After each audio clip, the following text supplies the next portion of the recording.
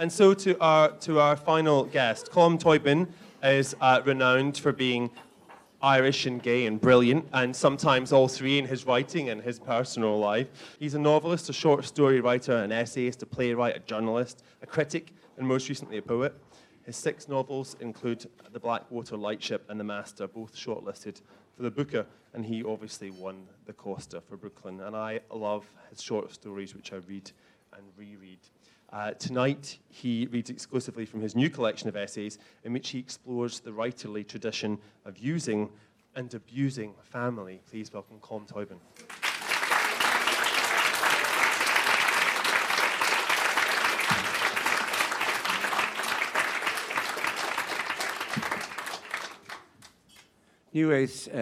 New Ways to Kill Your Mother, Writers and Their Families. 2 short sections. Section 1, Thomas Mann, New Ways to Spoil Your Children. Thomas and Katia Mann had 6 children. It was obvious from early on that Katia most loved the second child, Klaus. And Thomas loved Erica, the eldest, and also Elizabeth. The other 3, the barely tolerated ones, were Golo, Monica, and Michael. Erica remembered a time during the shortages of the First World War when food had to be divided, but there was one fig left over. What did my father do? He gave the fig just to me alone. The other children stared in horror, and my father said sententiously with emphasis, one should get the children used to injustice early. Some things ran in the family. Homosexuality, for example. Thomas himself was gay most of the time, as his diaries make clear. So were 3 of his children. Erica, also just most of the time. She made an exception for Bruno Walter, the conductor, among others. Klaus, and then Golo. Suicide was a family theme too. Both of Thomas Mann's sisters committed suicide, as did his sons, Klaus and Michael, as did the second wife of his brother, Heinrich. Also, gerontophilia. Bruno Walter was almost as old as Erica's father when she had the affair with him, and in 1939, Elizabeth Mann, Thomas Mann's daughter, married the literary critic Giuseppe Antonio Borghese, who was 36 years her senior. And then there is a small matter of incest. Much interest in this was fueled by incidents in Thomas Mann's own work. In her book about the Mann family, In the Shadow of the Magic Mountain, Andrea Weiss writes just how much Katia and Klaus Pringsheim, that's Thomas Mann's wife and his brother-in-law, they were twins, loved each other, was the subject of public gossip and private distress, especially when Thomas Mann, married to Katia for only a few months, used his wife's relationship with her brother as the basis for one of his novellas. The novella, The Blood of the Volsungs, dealt with the incestuous relationship between a twin brother and sister. Katia's father attempted to have the story suppressed. Such rumors also existed about Erica and Klaus, much encouraged by Klaus's play on the subject, The Siblings, and they made their way into Gestapo reports where the siblings went into exile and FBI reports about them once they had arrived in America. In the mid-1920s, Klaus helped to keep things in the family by having an affair with Erica's first husband, Gustav Gründgens. In his novel, The Volcano, Klaus allowed the character based on his sister to marry the character based on his father. In Thomas Mann's The Holy Sinner, the hero, Pope Gregorius, marries his mother, who is also his father's sister. In his diaries, Thomas Mann explored his own sexual interest in his son, Klaus. I'm enraptured with Essie, who Klaus's pet name in the family. He wrote in 1920, when Klaus was 14, terribly handsome in his swimming trunks. Find it quite natural that I should fall in love with my son. It seems I am once and for all done with women. Essie was lying tanned and shirtless on his bed reading. I was disconcerted. Later that year, he came upon Essie totally nude and up to some nonsense by Golo's bed and was deeply struck by his radiant adolescent body. Overwhelming. He used some of this same language to describe Jacob's interest in the young Joseph in his novel Joseph and His Brothers, and in the novella Disorder and Early Sorrow. Written when Elizabeth was 7, the relationship between the bookish father and the young daughter clearly heated and fervid enough to make any reader marvel at what a wonderfully daring imagination the old writer was in possession of. So I think that I don't really have much to say about that other than it seems rather unlike the home life of our own dear Queen. The second section I want to read is John Cheever, New Ways to Make Your Family's Life a Misery. Most of the time, John Cheever hated his wife, Mary. As the position of women in America began to change and Mary Cheever developed independent views and ambitions, her husband's temper was not improved. Educating an unintelligent woman, he remarked, is like letting a rattlesnake into the house. She cannot add a column of figures or make a bed, but she will lecture you on the inner symbolism of Camus while the dinner burns. Just as the position of women was changing in America, so too the prejudice against homosexuals was fading. While Cheever was threatened by the former, it was obvious that the latter would have a profound effect on him once he left his own house in Ossining and took a look at the world. In 1973, when he began teaching at the Iowa Writers' Workshop, he had T.C. Boyle, Ron Hansen, and Alan Garganis as students. Not only were these talented young writers, but one of them, Garganis, was extremely handsome and quite insouciantly gay, as his biographer says. As Cheever admired Garganis's work and introduced him to William Maxwell of The New Yorker, who published one of his stories, he presumed that Garganis would return the compliment by sleeping with him, despite the fact that he was almost 15 years older than Garganis's father. Some of his letters to Garganis were playful, including the one where he asked, in return for the Maxwell introduction, for some favors.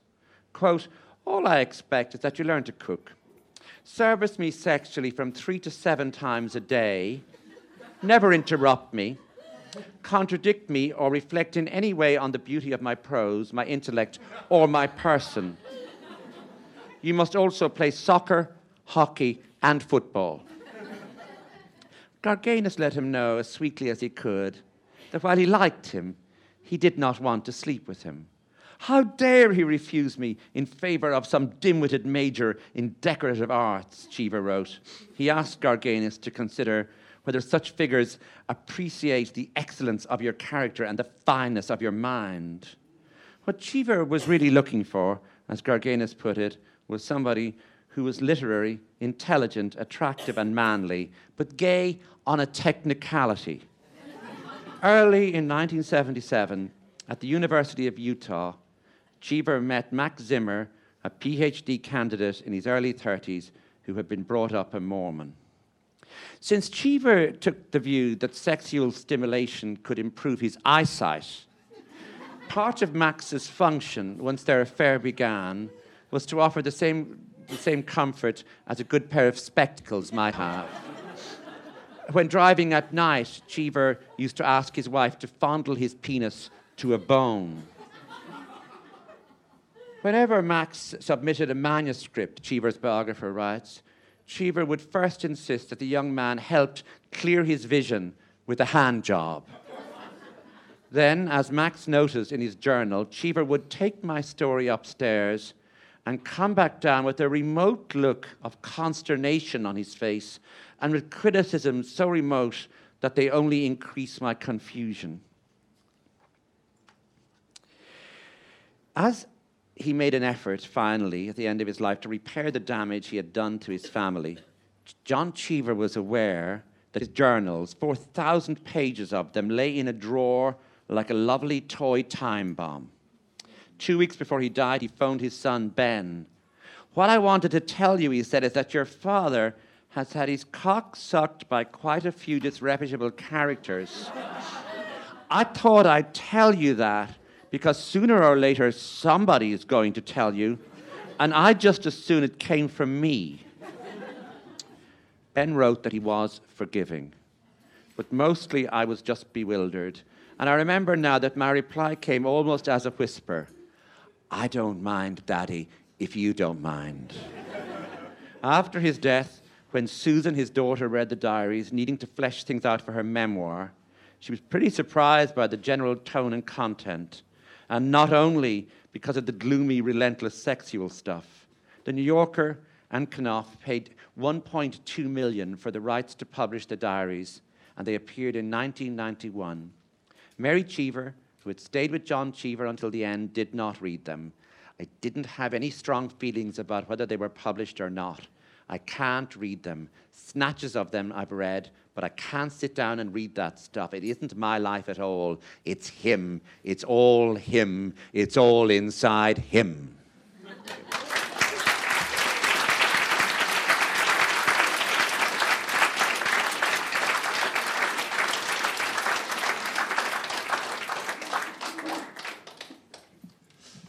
Suddenly thinking what might be in my dad's bottom drawer. In any case, so reading this collection of essays and in the acknowledgements, it's obvious that you've written stuff before and you've been very focused and interested on these sorts of relationships. Has it kind of accrued as a sediment? Is it something that you've gone out of your way to find? Yes, it is, in the sense that if any book came my way, I was offered where I could look into this or deal with it. Then I would. For example, when I went to look at the huge Yeats archive of all the letters of W.B. Yeats's family, what I went for, almost without thinking even, were the letters between Yeats's father and his son, when the father was an old man starting to write himself and writing to his son almost like an infant, looking for approval. And no one else had done this work, even though a good number of people had gone through this archive. So I realized it was just me. I mean, the Yeats stuff is particularly awful because his father, who is this kind of, as you say, he's a connoisseur of incompletion, writes to him from New York, where, by the way, he's being funded by his son. And he says to him, I'm working on a play and it's wonderful. And how many years does he work on it for before he does? And then his son destroys him. Yeah, his son goes silent. I mean, he was a marvelous old man. In 1906, to get away from his son and his son's influence, he said he was the only man who lived old enough to be influenced by his son. He went to New York and really demanded his son looked after him, lived in a boarding house and loved the place, and lived for 16 more years there, and was an eternal optimist and wrote wonderful letters. But I wasn't interested in those letters, which really are very good, but the business where he starts to write. What he gets from his son is magisterial silence, followed finally by a magisterial put-down. And this idea of a new way to kill your father, of get your father writing in his old age and tell him it's no use, would be an interesting, I think, way to do that. I think it's devastating. He says, you've chosen the most difficult of all the art forms, ... It's a fairly devastating put down, and the same is true of V.S. Naipaul as well, with his father having written before, and he's writing back to his father. In your own family, your mother was the person who and also your uncle who were writers. How were you influenced by them or the absence of their writing? I think the Naipaul book is a much more tender book where he's writing to his father from England. And his father is in Port of Spain, and his father's a journalist, and his father had published one book of stories. And he really wants to say to his father, no, try again, write 500 words a day. And his father's writing back, look, I will try. It's hard to know what to do, but I will try. And it's clear then that his father's death comes to Naipaul as a devastating blow. It's a much more tender book than that. And it was something when I read, in a way I recognized more in that of myself than I did in the Yeats story, where, a lot of us come out of silence. In a way, every writer comes out of silence. There are very few writers whose father wrote Lucky Jim and they wrote Money. It isn't a usual thing to happen. And so that there are, a lot of people come out of houses where there were books, where someone tried it, where it was mentioned as something that was worth doing. And so that failure is not merely, I think, the failure was in the air, but that idea of striving, that idea that this was as important as maybe in a millionaire's house or in a miser's house, money might be important. So I come out of a world where books and words were important, perhaps more important than anything else, but also where the people in the previous generation who had tried it had not gone on with it or had died young. And thus there was an element of shadow, but not merely of shadow, but of fulfilling something, of trying to finish things, of trying to get things done because they didn't get the chance or they didn't do it, and that it was my job then not to go on with that. So it was fulfilling perhaps what they hadn't, rather than overshadowing in the manner of Yeats, that kind of thing. Yeah. And also a kind of accompanying this is a guest at the feast. Tell us a little bit about that. I've been trying to write. I mean, it is an interesting idea, autobiography and memoir, and I was trying to write. Just a memoir about things I remembered and noticed that had stayed with me without doing any form of self-examination, that I was leaving that. I don't know until when, but perhaps leave it to God. But that's perhaps what God is for. His job is to examine you and tell you how wrong you were. And your job is, in the meantime, to try and work out, is there any way you can distract God? And tell God, no, what's really important is I remember a day going into a certain room and what the room looked like, an aunt's house or a trip to Wexford or going to the sea. So I was trying to write those images like a failed poet might work, where I'd failed to write poems about them, and here I was stuck with this prose business. But the title, A Guest at the Feast, which was an idea of life itself, of being at something and being just invited for a while, and trying to make the best of it, or at least eat as much as you could while you were there, and maybe take some home if they'd let you. You talk about Thomas McGreevy, and you say, like many before him and after him, he was homosexual abroad, but celibate in Ireland. And when he mentioned his sexual inclinations to a priest, who obviously wasn't Richard Holloway, the priest told him to kick himself every time he had such thoughts. And when you graduated, you went straight to Barcelona. Now, what was happening there? Well, I think, there is a sort of shadow sentence after that about being homosexual abroad and celibate in Ireland, which was that he, a daily massage with a happy ending was replaced by daily mass with Holy Communion in the case of McGreevy. I mean, it was terribly interesting that he was a great friend of Joyce's, of Beckett's. Yeats's wife adored him. They all just presumed he was homosexual. He was their homosexual friend. People like to have one, at least. But, of course, he came back into Ireland in the 50s, and he was director of the National Gallery. And he was a public figure. And he replaced, yes, he certainly, people knew him as this celibate, dapper figure. There was no mention of his homosexuality. He obviously did kick himself or worked it out of his system, but of course he didn't. Of course it was Ireland. It was coming back into this conservative place and being trapped in it. And he replaced it with silence. And so you can watch, you can chart that, and you can see it. It's one very good example of that. In my own case, I was 20 years old, and I honestly didn't. I've written about this. It's a story in The Empty Family, and I got tired making stories up. I just thought they were a way of disguising and concealing things. And also, poets get to write stories. The poets write a poem to autumn, and then the next page, you turn the page, and you realize this happened to the poet. This couldn't be made up. So I thought, it's about time prose writers took some of that back. So I wrote a story, it's in the book, and it's called Barcelona 1975. And every word of it is true. And I was an innocent 20-year-old boy, and I could not understand why these two guys were following me. And once it struck me, it filled me with glee and pleasure. And I had an amazing time with both of them. But it didn't stop me being embarrassed. And I attended, as Franco was dying, and we should have all been on the streets or following his death closely, I noticed that no one cared about his death. We were all much more interested in the fact that there were regular orgies in this apartment in a corner of Plaza Real. And what I wrote in the story was, if there had been an Irish orgy in 1975, and I wasn't aware that there wasn't one, people would have got, really, if there had been one, I would have some way nosed it out. That everyone would have got terribly drunk first, so that you could just say, oh, look, I was drunk, I didn't mean it. But Spaniards or Catalans in 1975, no one drank before the orgy. And then I discovered orgies had rules, and of course I was interested in breaking them immediately.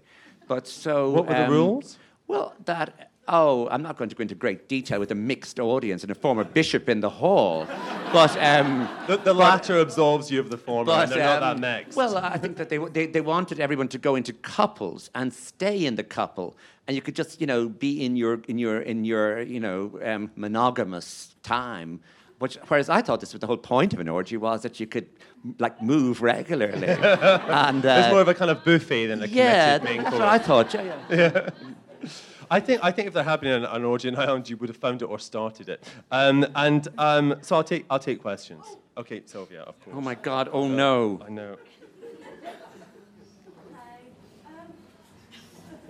There's no doubt you're prolific, but what is the key to maintaining prolific and being disciplined? So many writers are kind of like, I just fuck about and spend time on Facebook. This is an interesting question. I mean, talking about going back to Chris earlier and sort of being on the internet and sort of being distracted by things sometimes. How do you maintain your quite considerable output? I mean, you've written quite interestingly about the room that you write in, so I think that might be a good way to go with it. But how do you do that?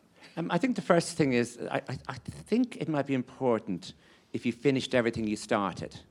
And I think that's it's important because often what happens is that an idea moves into rhythm.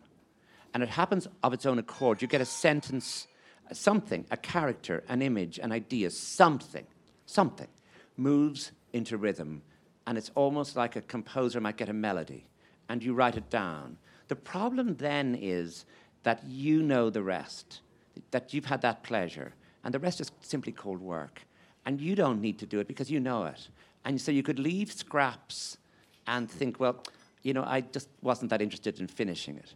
But if you get to work on it, if you say, no, if I don't finish this, no one else will, and I must finish it, and so you halfway through, something else happens that you didn't think could happen, where another rhythm comes, or a set of images come that really were impossible beforehand, and that you will discover something as you work. But if you don't do that work, and the only way to do it is to do it. I mean, the only way to work is to work. How do you write a novel? You write a novel. Why are you not writing it now? Go home. And the enemies are, there's some enemies. The main enemy is just you, the you-ness of you. Stop being you. You don't need to be you. There's no need for you today. No one wants you. But so in other words, it's what Chris was talking about, that idea of forgetting yourself and just leaving yourself outside the door and becoming the rhythm, the character, whatever you're doing, and finishing it. Get up early and finish. Stop drinking, for example, and finish it. And, so that's what I'm thinking about, yeah.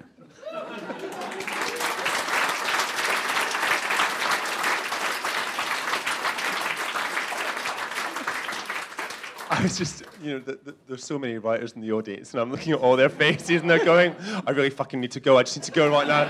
If I can get a cab, I can just get a chapter in, Oh, I can get it done.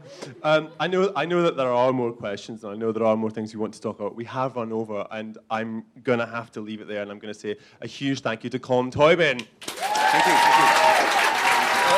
you.